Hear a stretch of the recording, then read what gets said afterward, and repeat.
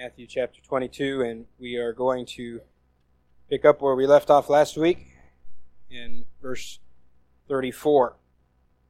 It's a really short section, and I was telling the folks on Wednesday night that I was tempted to just go all the way to the end of the chapter, but there just seems to be too much of a break in between the two parallels, and I'm not good enough to figure out how they connect and make it feel like we just threw it in reverse while we were going 50 miles an hour down the highway. So we'll just pick it up next week and look at the last little section. I had mentioned, it seems like a very, very long time ago, that we would be in Matthew only for a little while longer, and then we'd move on into Job. And I think we're getting near to that point. Just to give it a little bit of something, a variety, if you will. We'll definitely come back and finish it. I know some of you have asked about things that you know that are coming up in Matthew. You're probably not going to get that far this time around, but next time around we certainly will. Let's pray and ask the Lord to bless time in His Word. Father, we come today and we come hungry to be fed by your words. You have described it to us as honey and as milk, as meat, as bread. Father, we come desiring to feast on your word.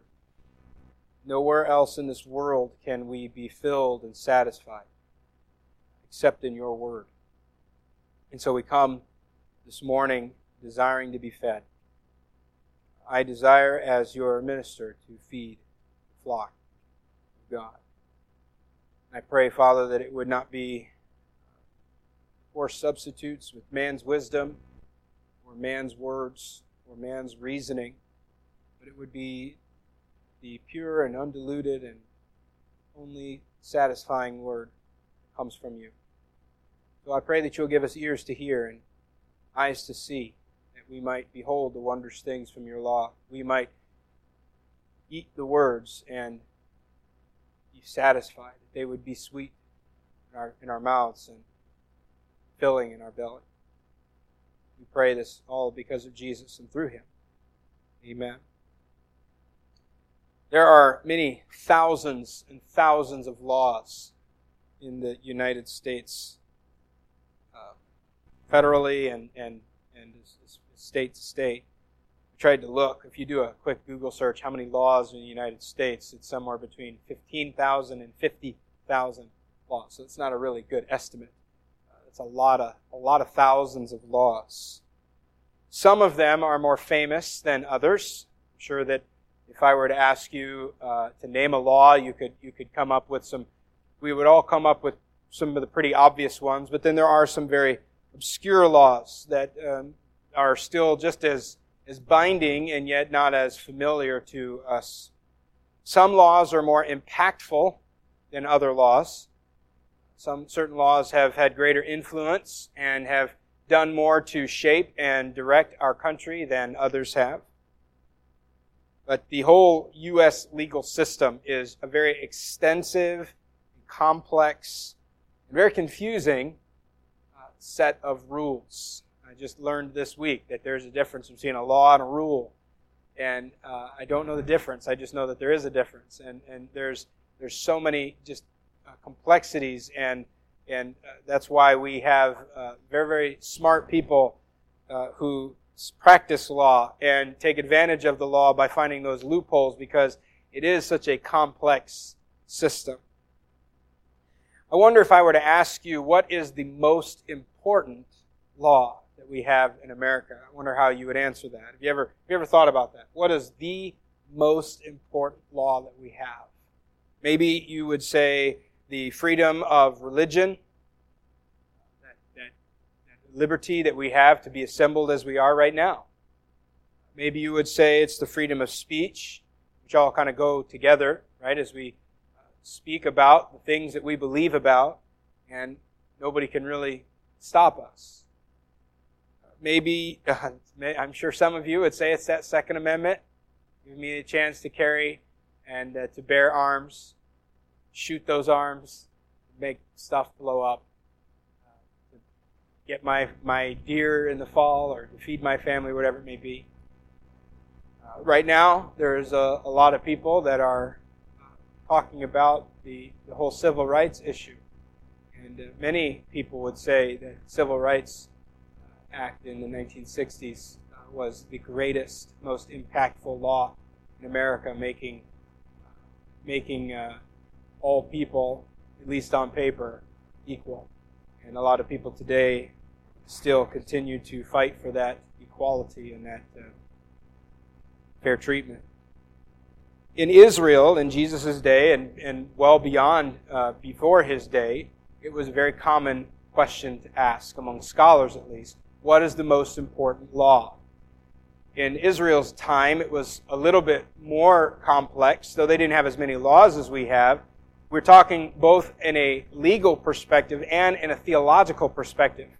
Because we are talking about the law, asking this question is a legal question, but because Israel was governed by God's law, this was also a spiritual question or a theological question. And it was very common for people to ask the question, what is the most important law? And they would debate this over and over again. And this is the question that we find brought to Jesus. And so this morning we'll read through that, and I want you to notice the question and then Jesus' answer, and specifically how Jesus gives this answer in three distinct parts. And as we work through this passage this morning, I want us to consider how the greatest command is possibly the most simple command, and yet at the same time, the hardest one to keep. So look at Matthew 22 and verse number 34. Hear God's word. But when the Pharisees heard that he had silenced the Sadducees, they gathered together. One of them, a lawyer, asked him a question to test him. Teacher, which is the great commandment in the law? And he said to him, You shall love the Lord your God with all your heart, with all your soul, and with all your mind. This is the great and first commandment. And a second is like it. You shall love your neighbor as yourself.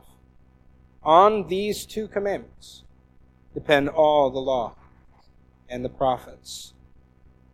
This is a very powerful passage, a very impactful passage we'll consider this morning together. First of all, notice the question that the people bring him, the greatest command. What is the greatest command? Now, the Pharisees, it says, as we kind of begin the story there, we see that they have gathered together in light of what just happened with the Sadducees.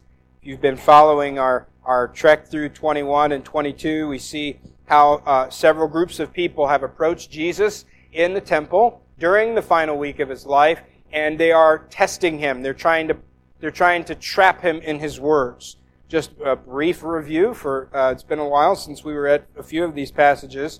The first challenge was from the priests and the elders, and they came to Jesus and they were questioning his authority. And Jesus answered them with three parables, all regarding the authority that he had to do and teach the law. Then the second challenge was brought to him by the Pharisees and the Herodians, and they wanted to challenge Jesus on his faithfulness to Scripture. Should we pay the tax or not? That was their question. Then the Sadducees, as we saw last Sunday, they came to Jesus, and their question was more about Jesus' faithfulness to the Scriptures, at least as they saw them. They believed that the Pentateuch was at least the primary means of God's Word, if not the only, if that was not the only piece of God's Word, and it's question whether or not they accepted the rest of that. And so they were going to question Jesus whether or not the resurrection is something he believes or not, because they didn't believe in that. They didn't believe in it because they didn't believe the Scriptures taught it. Although we saw several examples last week, and not even all of them, how the Bible does teach throughout that there is a resurrection. Well, now the Pharisees have come back one last time. Kind of different in the last time that the Pharisees approached them, because if you remember, when the Pharisees and the Herodians came, it was the disciples of the Pharisees. So in my mind, I'm thinking junior Pharisees. These are Pharisees in training, PITs, and they are coming maybe to catch Jesus off guard because he's not dealing with the A team. He's not dealing with the varsity. He's dealing with junior varsity, so maybe he's going to lower his guard down or whatever. But he doesn't. Obviously, Jesus passed the test every single time. Now the Pharisees have come back, and a lawyer among them asked Jesus this question. And the question that they're going to ask is about Jesus' judgment of the law. How does Jesus understand the law? We know that he teaches the law. They teach the law. They're teachers. They're the people who give the law of Moses to the people. As in chapter 23, we'll see that they're the ones that sit in Moses' seat and give the law and give the interpretation of it. And they want to test Jesus on his judgment. How does he understand the law? So this lawyer speaks for the group and asks Jesus the question, what is the great commandment in the law? And I've wondered this throughout the week, and I'm not fully settled on an answer, but I wonder, what was it that they were expecting Jesus to say? In the other examples, we see kind of behind the scenes what they were hoping Jesus would do. When he says, pay taxes, when they ask, should we pay taxes or no, they're hoping he says yes, so that he can look disloyal to Israel, or they're hoping he'll say no, so that he can get in trouble with Caesar. So there's their two hopes there. One way or the other it's going to work, and yet Jesus escapes somehow. Well, now they come to Jesus and they're asking this question, and it's a good question. It's a valid question. It's one that's been asked many, many times before. We do know that they were to test him there. It says there in verse number 34 there that they had gathered, verse 35, they gathered to ask him a question to test him. But exactly what they were hoping he would say is unclear. Maybe they were trying to trip him up with legalities because we're talking about the law. And imagine if I were to ask you that question and about the U.S. law, what's the greatest law, and then you were to say what you think would be the greatest law, and then I would have something to come back and say, no, how could you say that that's the greatest law when this over here has done so much to directing to shape our country or whatever it may be? Maybe that's what they were looking to do. Maybe they were trying to get Jesus to slip up in his answer and inadvertently abolish some other law or reposition the importance and priorities of God's law. I don't know exactly what they were doing, but we know that they were there to ask Jesus this question as a test. And the question that they ask is a valid question. Good question to ask. They had counted up 613 commands in God's law. You read through all of the first 5 books, that's the number that they had come to. Do's and don'ts, laws of God, and they want to know what matters the most. Certainly they're all God's laws, certainly they're all valid, but it is not incorrect or inappropriate to determine if some laws are greater than other laws, or in the words that we find throughout the Scriptures, some laws are weightier and some laws are less. And it's natural to want to know this. And they weren't wrong even. Jesus even says that, acknowledges that some laws are weightier than others. If you skip ahead to chapter 23, when Jesus is pronouncing the woes on the Pharisees, one of the things he says to them is he says, you tithe of your mint and your dill and your cumin and all these different spices, but you omit the weightier matters of the law. And that's the word he uses. And so he's not saying, and he says, I'm not telling you to stop doing this. I'm saying you should have done both. So all of God's law should be kept, but Jesus himself admits some laws have more weight than other laws. Some laws are greater, some laws are lesser. And that's what they're asking Jesus here. Another example is if you think about the punishments that God, the judgments that God laid out in each of his laws. The judgment for committing murder was a lot different than the judgment for cooking an animal in its mother's milk. Both of those were forbidden by God in his law, but they came with different consequences. And so we see Jesus answering this question now. This was a question that was highly debated. It was not unanimously agreed upon. And so they're not just trying to get Jesus' opinion here. Again, remember they're trying to test him. But there certainly is room to argue, at least in their minds, with whatever Jesus has to say.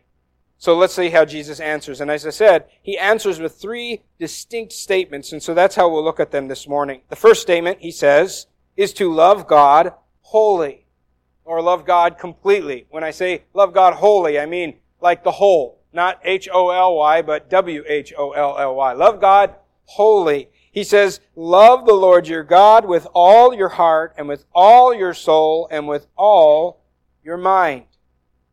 This is an all-inclusive love. It's not 99%. It's not most of it. It's complete. It's universal love from you. Everything about you. And He's not identifying different pieces of you that you need to give. These areas, the heart and the soul and the mind and strength, they all overlap with one another. And by doing so, it's an acknowledgement of the whole person.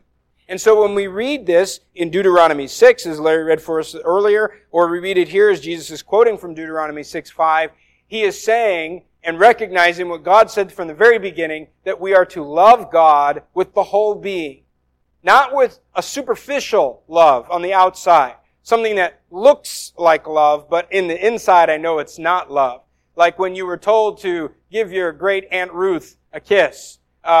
You said I love you, but you didn't really want to be that close to great Aunt Ruth with your lips puckered up, right? The love was superficial in a way. I'm sorry if you have a great Aunt Ruth. I tried to pick a name that was... did anybody have a great... I don't know. The idea of a complete or whole love is required by God. And just to kind of as a side note here, if those are people who would say, well, you can't require love and you can't command love, God certainly does. That's the law. Love God with all your being. And as I said, this comes from Deuteronomy 6:5, and Jesus is quoting one of the most familiar passages to any Jew. This was a part of the Shema. The Shema was a prayer that the Jews would recite and still recite every morning and every evening. The word Shema means hear in Hebrew, and that's how the Shema starts. Hear, O Israel, the Lord our God, the Lord is one. You shall love the Lord your God with all your heart, soul, mind, and strength, and it goes on. The Shema is actually a very lengthy prayer. It's made up of 3 different passages. First in Deuteronomy 6, which what Larry read for us, and that teaches what to do. And then Deuteronomy chapter 11, verses 13 to 21 teach what will happen if you do these things. You can look at that later. And then Numbers 15:37 talks about reminding yourself to do what you're supposed to do. And that's where we'll talk about the tassels and binding them on their forehead and their hand and all of those things. And so these 3 passages of Deuteronomy and of Numbers are called the Shema, and they would recite this as a prayer morning and night. And as I said, Jews still do this to this day. Those who are pious and following the Torah. And so when Jesus quotes this to them, they're very familiar with this passage. They know exactly what He means, and no doubt many of them agree with Him that this is the greatest commandment. And when Jesus says that this is the greatest commandment, or the first commandment, He's not saying it's the first one given. He's not talking about the first one that was given in a chronological sense, but rather the one that is most primary. The one foundational command, the greatest command, the primary command, is love God wholly. The second statement that He makes is to love your neighbor accordingly. He says, and the second is like unto it, you shall love your neighbor as yourself. This also comes from the Scriptures, but it doesn't come from the Shema. It comes from Leviticus chapter 19, verse 18. And if you go back and read that sometime, you'll see that exact phrase in there, you shall love your neighbor as yourself. And it's about a lot of social rules and laws that God lays out for His people, that He wants them to treat each other as they treat themselves. It's very similar to the golden rule. Jesus says, do unto others as you would have them do unto you. This is Leviticus 19. Love your neighbor as yourself.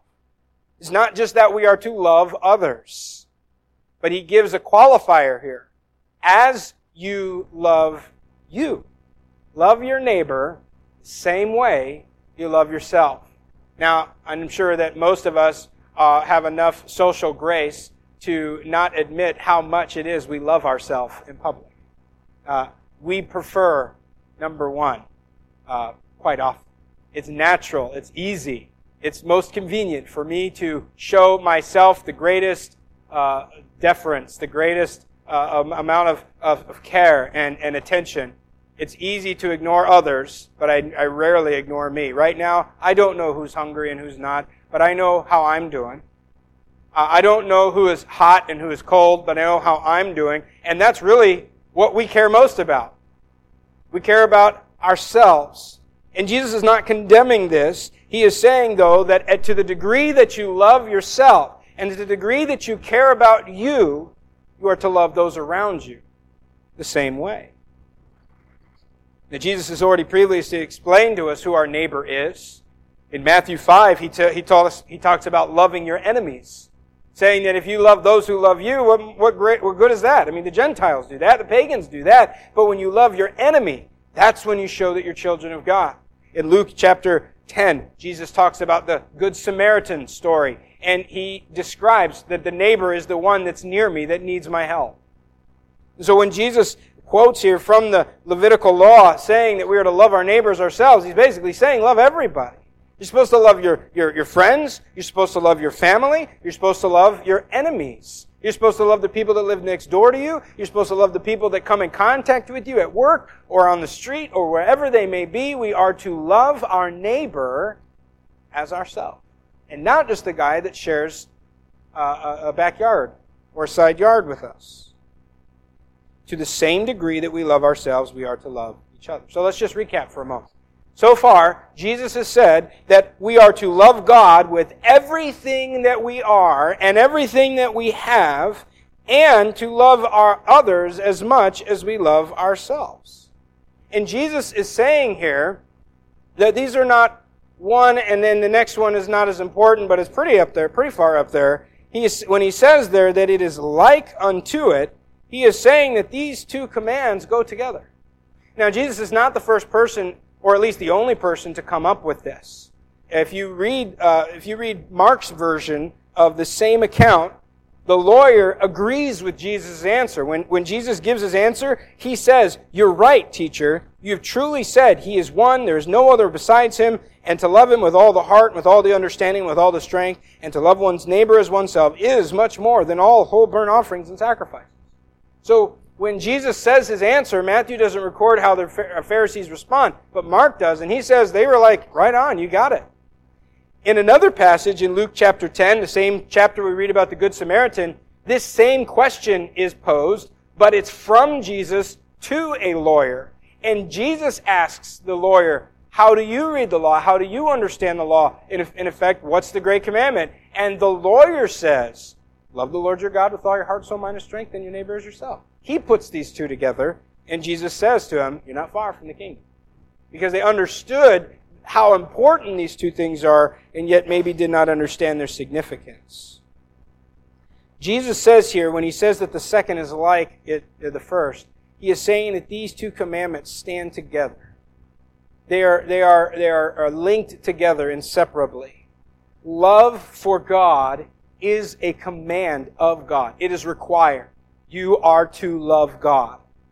And it is displayed through obedience. As Jesus said, if you love me, you will keep my commands.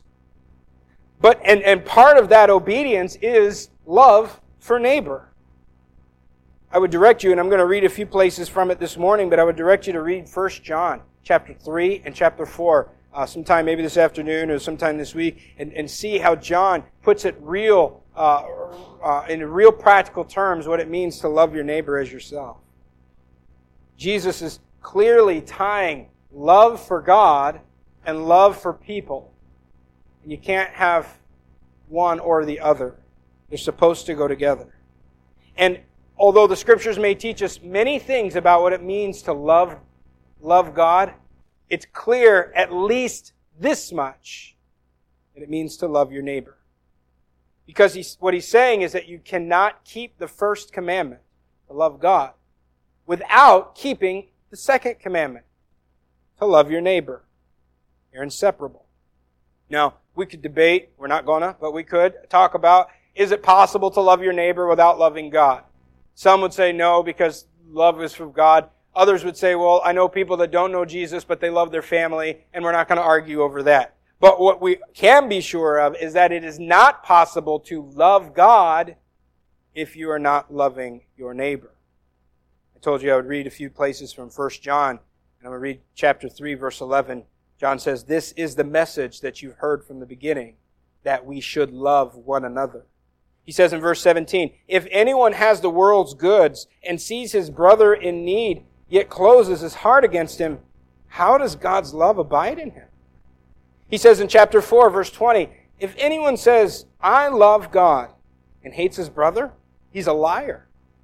For he who does not love his brother, whom he has seen, cannot love God, whom he's not seen. And this commandment we have from him, whoever loves God must also love his brother. They're inseparable. If we're going to say, as we've done in church, as we do through our songs, as we do just by our coming to church, we are saying, I love God. We say that with our words. We say that kind of with our actions, but where it's proven is we're outside of the church. On Monday, when we are interacting with other people. Do you love God? Show me by loving your neighbor. And notice that this is not a passive action. This idea of love. It's not a feeling. I have to have warm, gooey feelings for my neighbor. I have to have a good thoughts and feelings towards him. No. To love my neighbor is an active thing, not a passive thing. It doesn't mean don't have anything against your neighbor. A lot of people would say, well, I don't have anything against those people. Those people over across the street, I don't have anything against them. I don't know them, so I don't have any problems with them. Or different people. We're in a time in our history right now where race is once again in the forefront of most everybody's minds. And I think a lot of people would say, I don't have anything against the black community or the white community, the Asian community or the Muslim community or whoever it may be. I don't have anything against the other church that across the street, or I don't have anything against my neighbor or my coworker who's a different fan of a football team than I don't have anything against them, but that's not love. Love doesn't mean you don't have anything against the person. Love doesn't mean that you don't do wrong. I don't do anything, I don't bother him and he doesn't bother me. That's fine, but that's not love. Love does not mean you tolerate each other. You just leave each other alone. You would agree to stay in your separate corners and stay away from each other. No, that's not love. Love is active and intentional. It's doing something intentionally and actively for the other person. If that's how we define love, then let's ask ourselves the question, am I truly loving as God wants me to love? If that's how love is, then is my love for God real? Is my love for a neighbor real? I don't get a pass by, well, I didn't do anything mean to him, so I must love him. No. I didn't say a cruel word to their face, so it must count as love. No. You're married, you know that none of that counts for I love you, right? You gotta show it in positive ways, not in negative ways. Do we love like this? Could your neighbor, person that lives across the street from you, or the person sitting across the row from you right now, or a coworker, whoever it may be, could your neighbor, or my neighbor, describe my love as active? Or would they say, well, we don't really have any kind of interaction whatsoever? And if that's true, I don't know how we can be loving our neighbor. It's easy to profess love for God at church. What's going to happen tomorrow? It's easy to profess my love for my neighbor in theory. What about in the moment? John writes, let us not love in word or talk, but in deed and in truth. Finally, the third statement that Jesus makes is that all of the other commands hang or depend on these two commands. That's what he says there at verse number 40. On these two commandments depend all the law and the prophets. Notice how far Jesus has gone in answering the question here. He's not just said what their greatest command is. He also gave the second greatest command, and then he linked them together and said that every other command depends on these two laws. Love is the greatest command, but it's not the only command. Jesus is not saying that loving God and loving your neighbor is an alternative to obeying God's law. That is the law. That is what God requires. There's a word called antinomianism. You may have heard that before, you may not have. It's a big word that just means that there's no law. It's anti-law. And there are a lot of Christians even today who profess to be Christians that believe that because I'm under grace, I don't have to do anything. And not talking about for salvation, they're just saying, I don't have to do anything at all. I can live however I want because there's always grace. Apostle Paul talks about that. Are we to continue to live in sin that grace may abound? God forbid. But there's a lot of people that would believe that it's okay. We're no longer obligated to keep God's commands because we're not under the law, we're under grace. The Scriptures do teach us that we're not under the law, we're under grace, but not in that way. Jesus himself said, I did not come to abolish the law. Matthew 5, he says, I came to fulfill the law. As a door hangs upon its hinges, the entire Old Testament depends on these two commands, loving God, loving your neighbor. Someone said, nothing in Scripture can cohere or even be truly obeyed unless these two are observed. Love is the way then that we fulfill the law. I had several passages I was going to read, but I won't read them for sake of time. Let me just read from Romans 13. Paul says this, owe no one anything except to love each other. For the one who loves another has fulfilled the law. For the commandments, you shall not commit adultery, you shall not murder, you shall not steal, you shall not covet, and any other commandment are summed up in this word, you shall love your neighbor as yourself. Love does no wrong to a neighbor. Therefore, love is the fulfilling of the law. In other words, love gives life to your religion. It makes your religion, your professed religion, to be more than cold and sterile and dead.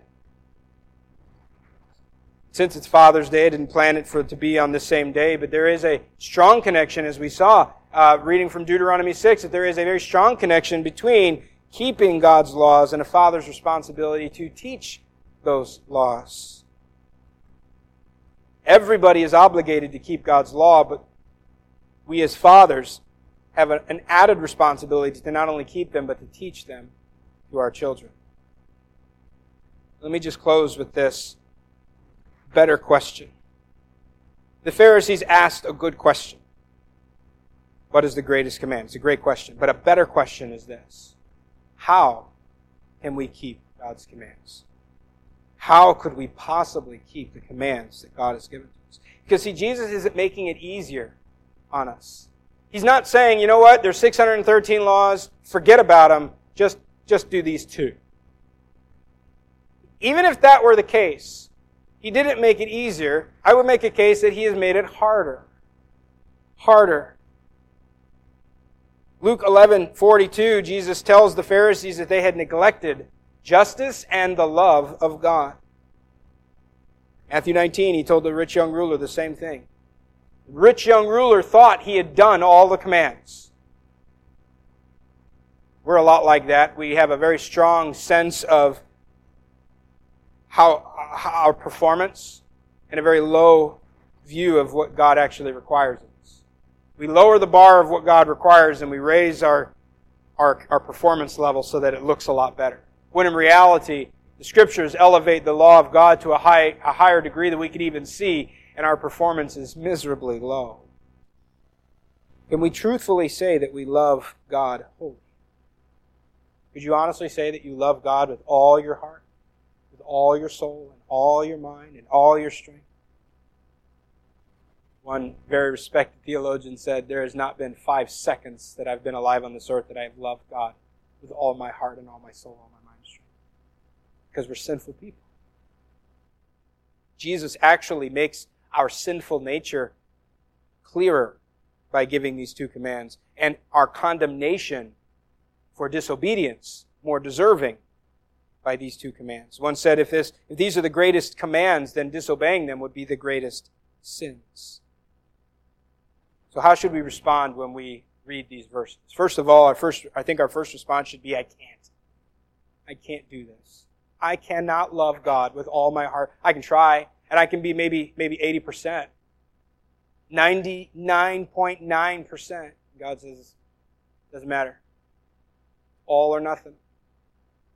We all fall short. Our next response then would say that the gospel says that Jesus did for me. Jesus did obey all the law on my behalf. In fact, not only did He obey for me, He took my blame. He did all the obeying, and I did all the disobeying, and Jesus says, you can have my obedience, and I'll take your disobedience and go to the Calvary for you. Finally, in Christ, our response should be through Christ, by His Spirit. I will keep His law. I will do it. Doesn't mean I'm going to every moment of the day. I'm still a sinner. I'm still going to fall. I'm still going to fail. But we confess. We find cleansing. We move on and we say, you know what? From this point forward, I will endeavor to keep the law because by God's Spirit I can please Him. This is the love of God, that we keep His commandments. And His commandments are not burdensome. John writes, and I'll close with this, Beloved, let us love one another, for love is from God. And whoever loves has been born of God and knows God. Anyone who does not love does not know God, because God is love. In this, love of God was made manifest among us. God sent His only Son into the world, so that we might live through Him. In this is love. Not that we loved God, but that He loved us and sent His Son to be the propitiation for our sins. Beloved, if God so loved us, we also ought to love one another. So may God give us the grace both to love Him and our neighbor as He commands and requires us to do.